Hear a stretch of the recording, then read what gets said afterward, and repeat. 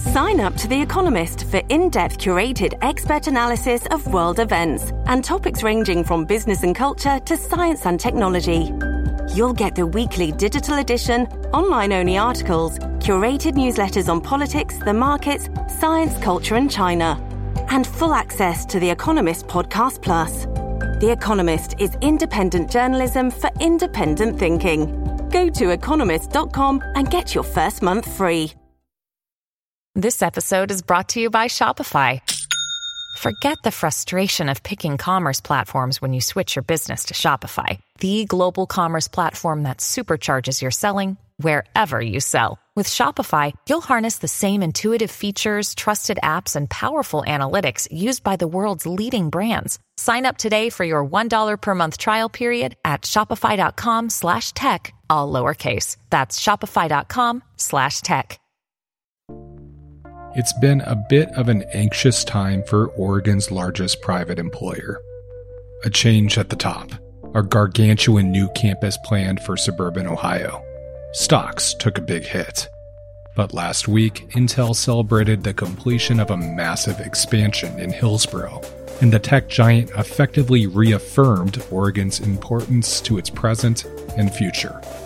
I'm Andrew Thien, and this is Beat Check with You Oregonian. Up next, business and technology reporter Mike Rogoway. We talked about Intel's big week, why the company renamed its flagship Oregon campus, what it can and can't do about its greenhouse gas emissions, and much more. Here's our conversation. Mike Rogoway, thanks for coming back on the show. Yeah, good morning, Andrew. Mike, you've covered Intel for a very long time, and it feels like this past week was a significant one out in Hillsboro. Can you talk about what happened and set the scene for us out there? The bottom line news was that Intel formally opened the $3 billion 3-year expansion of its D1X research factory. This factory is where it develops each new generation of microprocessor. And Intel is under extreme pressure after a series of technical failures to play catch-up with the rest of the industry, with the most advanced technology. And this $3 billion expansion builds a kind of factory that can accommodate new manufacturing tools, a new generation of what they call EUV, extreme ultraviolet lithography, get smaller circuits essentially onto the silicon wafers to make computer chips. These tools are enormously heavy. You fly them to the factories in a 747. They're the size of a school bus, and they're $130 million a piece. Wow. And the existing factory can accommodate the current generation, but the expansion will accommodate the next generation, a heavier, larger tool. And what Intel engineers there, it will then replicate at its factories in Arizona, Ohio, Ireland, and Israel. Being able to do this in Oregon enables Intel to move ahead on the next generation of technology. Well, not the very next, but 5 to 10 years. So this gives Intel some runway to play catch up and potentially restore its leadership position. The new CEO, Pat Gelsinger, has committed $80 billion to new factories around the world. Intel, before his arrival, had been considering outsourcing its manufacturing altogether, getting out of the manufacturing business, or at least offloading the most advanced manufacturing. He came in and did exactly the reverse. It's an enormously expensive bet. $80 billion is $80 billion any way you slice it. It's a lot of money for any tech company. It's an all-in move, right? Putting all the chips, all the microchips at the center of the table. Absolutely. Good phrasing. Yes, this is the classic bet the company move here that Intel is making. And it will be years before we know whether it's paid off. But at the very least, the new facility is pushing them in that direction. This is at their Ronler Acres campus. Ronler Acres was a housing development that Washington County approved in the 1950s that went absolutely nowhere. No one wanted to live there. Nothing got built for 30 years. And it became sort of a neighborhood dump. That's just where everyone took their junk. Well, Intel bought it in the early 90s and made it their most advanced manufacturing campus, which is, it seemed unlikely at the time, but they've got 2,000 PhDs out there. This is their research center. Yeah. And it's where some of the most advanced semiconductor engineering in the world is done. And they've renamed it for their founder, Gordon Moore, who He's a co-founder and CEO. He's the guy who coined Moore's Law. And before this, they didn't have anything named for him. Their headquarters in Santa Clara, California, is named for their other co-founder, Robert Noyce, but they didn't have anything named for Moore. Now, Gordon Moore didn't live in Oregon. He didn't work in Oregon. He was a Californian. He's still living. He's 93. He lives in Hawaii now. But this is a landmark in that they finally have something named for him, and it is, their main research facility. So it makes a degree of sense. So you glossed over Moore's Law there. I think a lot of tech people or computer savvy people would know what that means. But for the layman, what's Moore's Law? Yeah, so Moore's Law was the notion, it's sort of a virtuous cycle, that the number of transistors that you could fit on a computer chip would increase exponentially. That would roughly double every couple years as the transistors, the features on the chip got smaller. And that did two things. It enabled more powerful computing, and because you can put more computing in the same space, it also enabled more efficient computing. And less expensive. So you had this virtuous cycle where technology became more advanced. At the same time, it became cheaper. And this was what Gordon Moore foresaw in the late 1960s and early 70s. He revised the law a couple times as the rate of technology changed.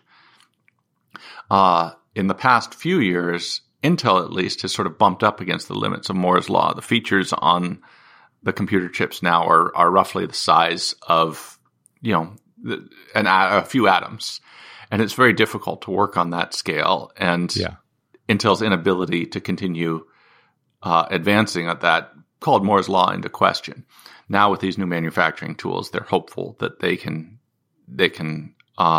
pick up the pace. Okay. So this company, which is, a fundamental piece of our daily lives and really kind of the tech world that we live in, this man, Gordon Moore, was a very important piece of this legacy and continues to be today. So, it goes without saying, but renaming this facility in Oregon, that says a lot, right? To name it for Gordon Moore. Yes. And I think Ron Acres, was kind of an obscure name, even in Hillsboro. I think people knew what it was, but it didn't exactly trip off the tongue. And whenever we'd write about it, we'd have to explain what it was and where it was. If you drive out 26, if you're headed toward the coast, it's on your left. You can see it from the highway. It's sort of right behind Hillsboro Stadium, but it's behind wetlands. It's behind a giant parking garage, the manufacturing facilities. So you can't really see them. But, the Gordon Moore campus or their big administrative engineering building there is now going to be called the Moore Center. That sort of trips off the tongue a little bit better. Okay. So, one more thing, Andrew, I should note is that I mentioned that Gordon Moore didn't live or work in Oregon. He was, though, reputedly responsible for the company's decision to expand here. Keith Thompson, their original site manager, got recruited by Tektronix's board to come up and look about possible expansion here. And he had found a site at that time in Aloha and said, oh, well, maybe Oregon makes sense if we're looking for a new manufacturing facility. It's a quick flight from the San Jose airport. And Moore said, yep, let's do it, and signed off. Okay. So there's that connection there. Intel is, I know from having covered the city of Hillsboro, it's not exactly an open door policy to come out to the facility there. So what kind of access did you get last week when you went out there? And can you describe just kind of what it looked like? Yeah. So they're still, I haven't been inside their factories in several years. Even when Obama was out here to visit this campus in 2012. They didn't let him in the factory. They let him look in a window. They're very strict about letting people know, how their tools are aligned, what tools they're using. So when we were out there, the event they had, the governor, Kate Brown, they had Representative Bonamici, they had Senator Wyden and Senator Merkley were all there, as well as Intel CEO Pat Gelsinger.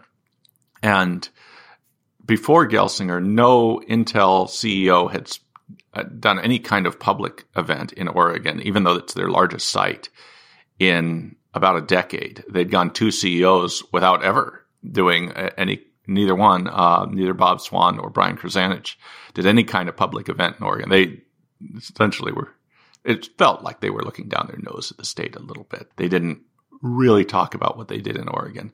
Gelsinger, who lived here for 30 years or so, maybe 20, as an Intel executive, he's much more in tune with what's going on in Oregon. And I should point out, he's also engaged in fierce lobbying on Capitol Hill. He wants $52 billion in subsidies for the U.S. semiconductor industry, much of which would flow to Intel and help pay for his $80 billion in expansion that he has on the drawing board in Arizona, Ohio, and Germany. And so he's getting to know the politicians in Oregon and around the country very well and getting them working for him to get that moving forward.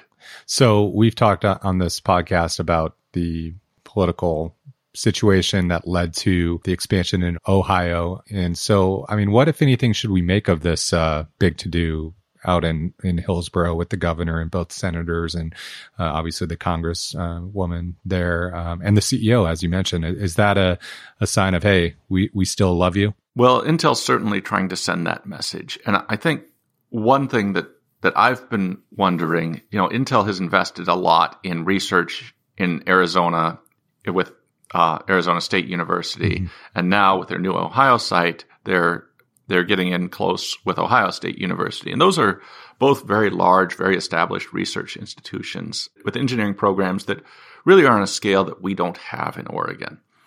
And so I think it was and probably still is kind of an open question as to whether or not Oregon makes sense in the long, long term for Intel's most advanced research. That said, very few of the PhDs, there aren't enough PhDs coming out of any one engineering program or any 10 engineering programs in the United States to meet Intel's needs. They're going to import them, whether they're from Ohio or Arizona or Berkeley or Palo Alto or Israel or Germany or Hong Kong. They're going to be importing a lot of their PhDs here. And so maybe Oregon makes as much sense as anywhere. But certainly having a CEO who lived here for many years, who knows the lay of the land, and is putting an emphasis on Intel's engineering and its research probably says something good for its future in Oregon. It doesn't seem likely, Oregon doesn't have the 1,000 acres that large semiconductor manufacturers are looking for now when they're building new factories. They call them fabs. There's no open parcel of industrial land in the Portland area like that. It won't be soon before we find such a thing. But if Oregon can sort of hold on as Intel's engineering hub, if they have a CEO who's committed to engineering, a CEO who knows Oregon, then that's probably a good sign. The company has 22,000 employees here. This is, as I said, its largest site. And it doesn't look like that's likely to change. As a share of employees in the company, Oregon is likely to drop, I think, over the next, as these new factories open. But its role may still be fairly central. Put in perspective, how big is this Mod 3 expansion at D1X? I think the whole thing is 1.1 million square feet, but I believe it's 270,000 square feet of clean room space. So that's equivalent to 2 full-size Costco's. And this is all manufacturing space. The rest is, sort of support. There's an enormous amount of tubing, ductwork, wiring, water, to support the fab. But 270,000 square feet, I mean, it's just enormous. That's what it's adding to this facility. There are 2 other clean rooms that will now be attached of comparable size in the existing parts of the fab. So this is really just a very large facility. That said, 3 pieces together are probably the size of one of the fabs that Intel is building in Arizona, Ohio, and Germany. So as big as it is, it's still smaller than what's going on elsewhere. But for Oregon, I mean, if D1X, the whole research factory overall is called D1X, it's probably the largest capital investment in Oregon history. It started around 2010, and surely the total investment on it is is in the tens of billions of dollars at this point. Yeah, so I was going to talk about the timeline because I was out covering the city of Hillsborough when a piece of this was really moving forward. And we, I think, teamed up on a couple stories back in the day, which is like a decade ago now. So when we're trying to explain what exactly all of that investment from a decade ago does in practicality today, like is that, a chip that's powering your laptop that's now being made a decade later, or do we have any sense of, can you explain that? Yes. So these are the most advanced chips. So if you're buying a Chromebook, maybe not, a more standard thing. But if you're buying, and now Apple uses its own processors, but if you're buying an HP or a Dell, a leading edge laptop, then yes, the computer chips, the microprocessor, the brain in your laptop was engineered there. And if you're buying it brand new, the chip probably came out of there too. So what Intel does is they'll ramp up the most advanced technology in these facilities, and then in Hillsborough, and then this copy exactly philosophy they have. They'll precisely duplicate the manufacturing environment, right down to the air in Arizona, and Israel has to be made similar to the air in Oregon, at least in the clean room, so that everything acts just the same way. And so, but the first ones off the line come out of Oregon, and once they get the process ramped up at the other facilities, then they ramp down here and begin ramping up the next technology. Increasingly important to Intel is the data center market. It's hugely profitable, and a lot of our computing now is done, as they say, in the cloud. Mm-hmm. And a lot of what's engineered, at D1X will go first into data centers to provide the most efficient, most powerful computing. Amazon, Google, Facebook, they're really hungry for these most advanced chips. And there's increasing pressure on Intel from rivals AMD, NVIDIA, and others to create alternatives to Intel's technology. And they're making headway in that. Intel just a couple of years ago essentially controlled that entire market. And now they're still the dominant player, but the others are definitely eating away at it. Okay. As you're talking there, I could just, in my mind's eye, hear the mayor of Hillsborough, Steve Calloway, and economic development directors being like, hell yeah, that's made in Hillsborough. And I could just see them smiling, and I'm sure they were smiling away in the crowd last week. Well, and I think because Intel doesn't typically let people into its clean rooms or even see them through the window unless you're the president, and because it's surrounded by wetlands and a giant parking garage, it's kind of invisible to Oregon. We're not aware of this, but in economic terms, technology is as important to Oregon now as the forest products industry was in the 1970s to Oregon. This is our dominant industry. Our exports, jumped enormously last year. And most of the increase was semiconductors. This is our bread and butter industry. And semiconductors make up a slim majority of our exports overall. This is the heart of Oregon's economy. As they say in Washington County, it's the engine of the economy. They like to call it out there. Yeah, for sure. And it's it's not just these 2,000 PhDs, and this was something else that Intel was doing out there last week. You can get a job making $60,000 or $70,000 a year to start with a 2-year community college degree as what they call a fab tech, fab technician, running the tools in these factories. And Intel is just really, and every chip maker in Oregon and across the country is really hungry for these workers right now. And so Intel was pushing new programs they're developing with Portland Community College and the Hillsborough School District that will push people, hopefully, they hope, quickly into this market. It doesn't take that long to train people up, but people have to commit to the training. Mm-hmm. And they're trying to point them to that direction and say, hey, here's a good job without a lot of upfront commitment for you on the education side that can lead to a long and lucrative career for you. Well, let's take a quick break, then we'll come back and talk a bit more with Mike Rogoway, business and technology reporter for The Oregonian and Oregon Live. All right, Mike. So you had a busy week on the Intel front last week, and part of that was discussing, this company that has such a massive footprint. It's not all, sunshine and rainbows. There are emissions that come along with all of these innovative ways of making chips smaller and smaller and smaller. Can you talk a little bit about your reporting on Intel's emissions plans and kind of how they plan to address that and how they're hamstrung in some regards? Yeah, every technology company over the past several years, technologists are scientists and engineers. There's no doubt about climate change within the technology industry. There's a universal belief that this is a major issue and that it needs to be dealt with. And for many of these companies, if you're Apple, for example, their solution is, well, we're going to rely on renewable power. We'll build wind farms. We'll invest in solar arrays. And that's the way we're going to move toward clean energy.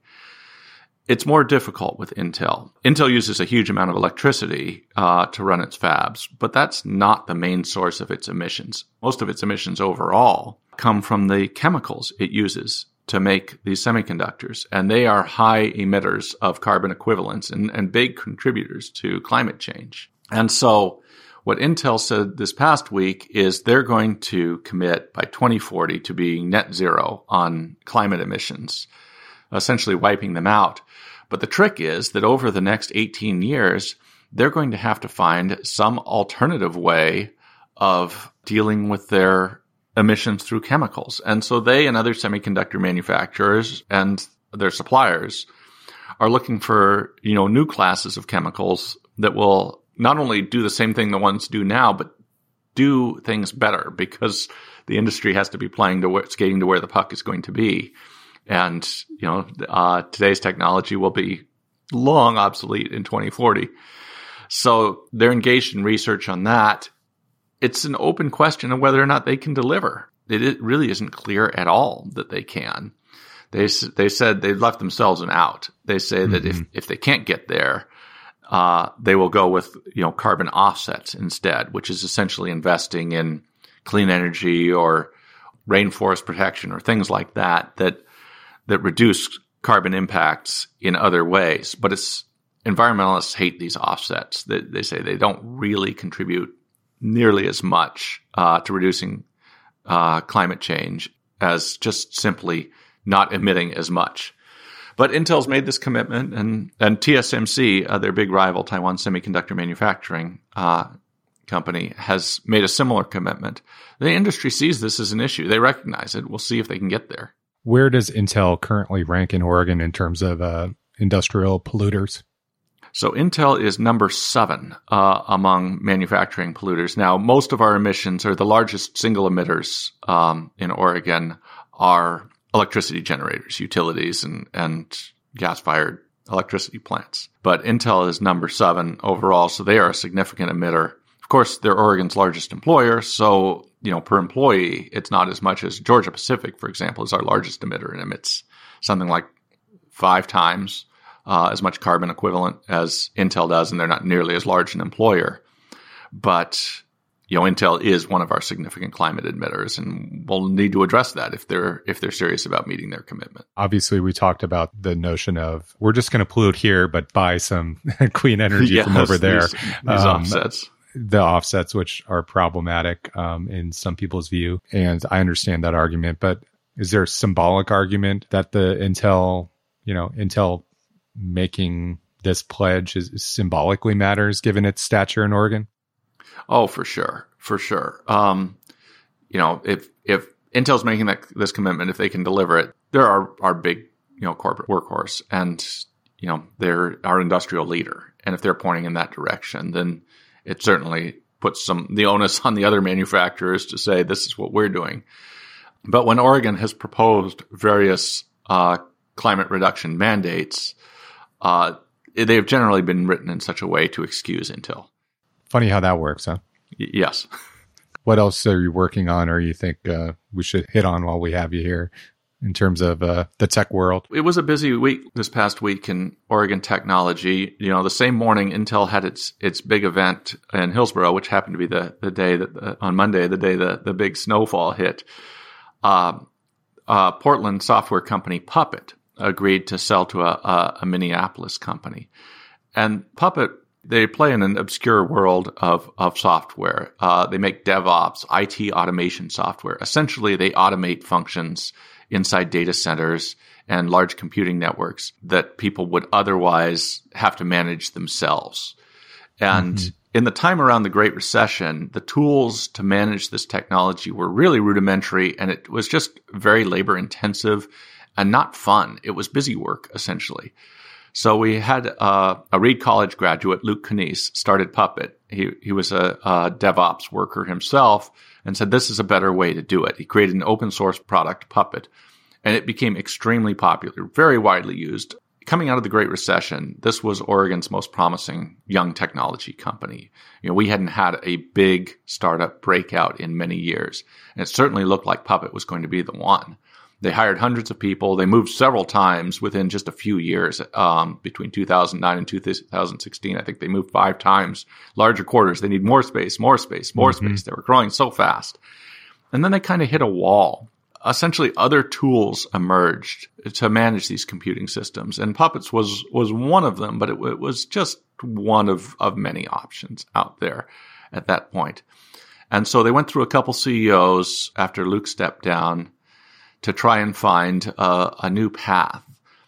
And it really never became clear. As recently as last year, they were planning for an IPO and planning to go public. And it didn't happen. It was clear that market had passed by. Now, they're still a large company. They say they do $100 million a year in recurring revenue. So that's a big business. They didn't disclose their sale price. The company that bought them, this Minneapolis company called Perforce Software, which is in the same market, they didn't disclose the sale price, but it's surely some multiple of $100 million. Their $100 million revenue. It wouldn't be shocking if this was $1 billion deal, and perhaps at some point that will come out when we'll have a dollar figure. So it's as Luke Knies, their founder, said, it's kind of a bittersweet moment. All acquisitions are very bittersweet. He said nobody should start a company in hopes it becomes part of a larger company. And he said he does think this is as good an outcome for the company as it could make it for as many people as possible. The Portland office will stay. Puppet will exist as a product line and brand. Other Portland tech companies that have been sold over the last several years have essentially been dissolved. Some of them anyway. Others have done fairly well. But I think Puppet will still be an economic engine here for a while, but it's not going to be a big standalone tech company, which I think 7 or 8 years ago, there seemed to be a strong chance that it would become that. And that's kind of the larger story is, Oregon and the Portland area, for the most part, it's like the outpost for companies, right? Where they have a sizable footprint, whether it's Intel, more and more that had been the case, whether it's eBay or Amazon, which bought another Portland startup, Elemental Technologies. Apple has a presence here, HP, and of course Intel. We've been the outpost for a long time. Now, over the last couple of years, there have been some promising other companies, but they've kind of come out of left field. I think 10 years ago, you might not have pictured Dutch Bros as being it's Oregon's 5th largest company now by market value. And that drive-through coffee chain is really humming. And then we had a company move here, Expensify. They provide workplace expense software to manage your employees' expenses, mostly to small and mid-sized businesses. And their CEO had lived in Portland before, and he's moved back here. This was our first tech IPO since 2004 when they went public last year. They don't have a huge number of people here, but they do have the CEO.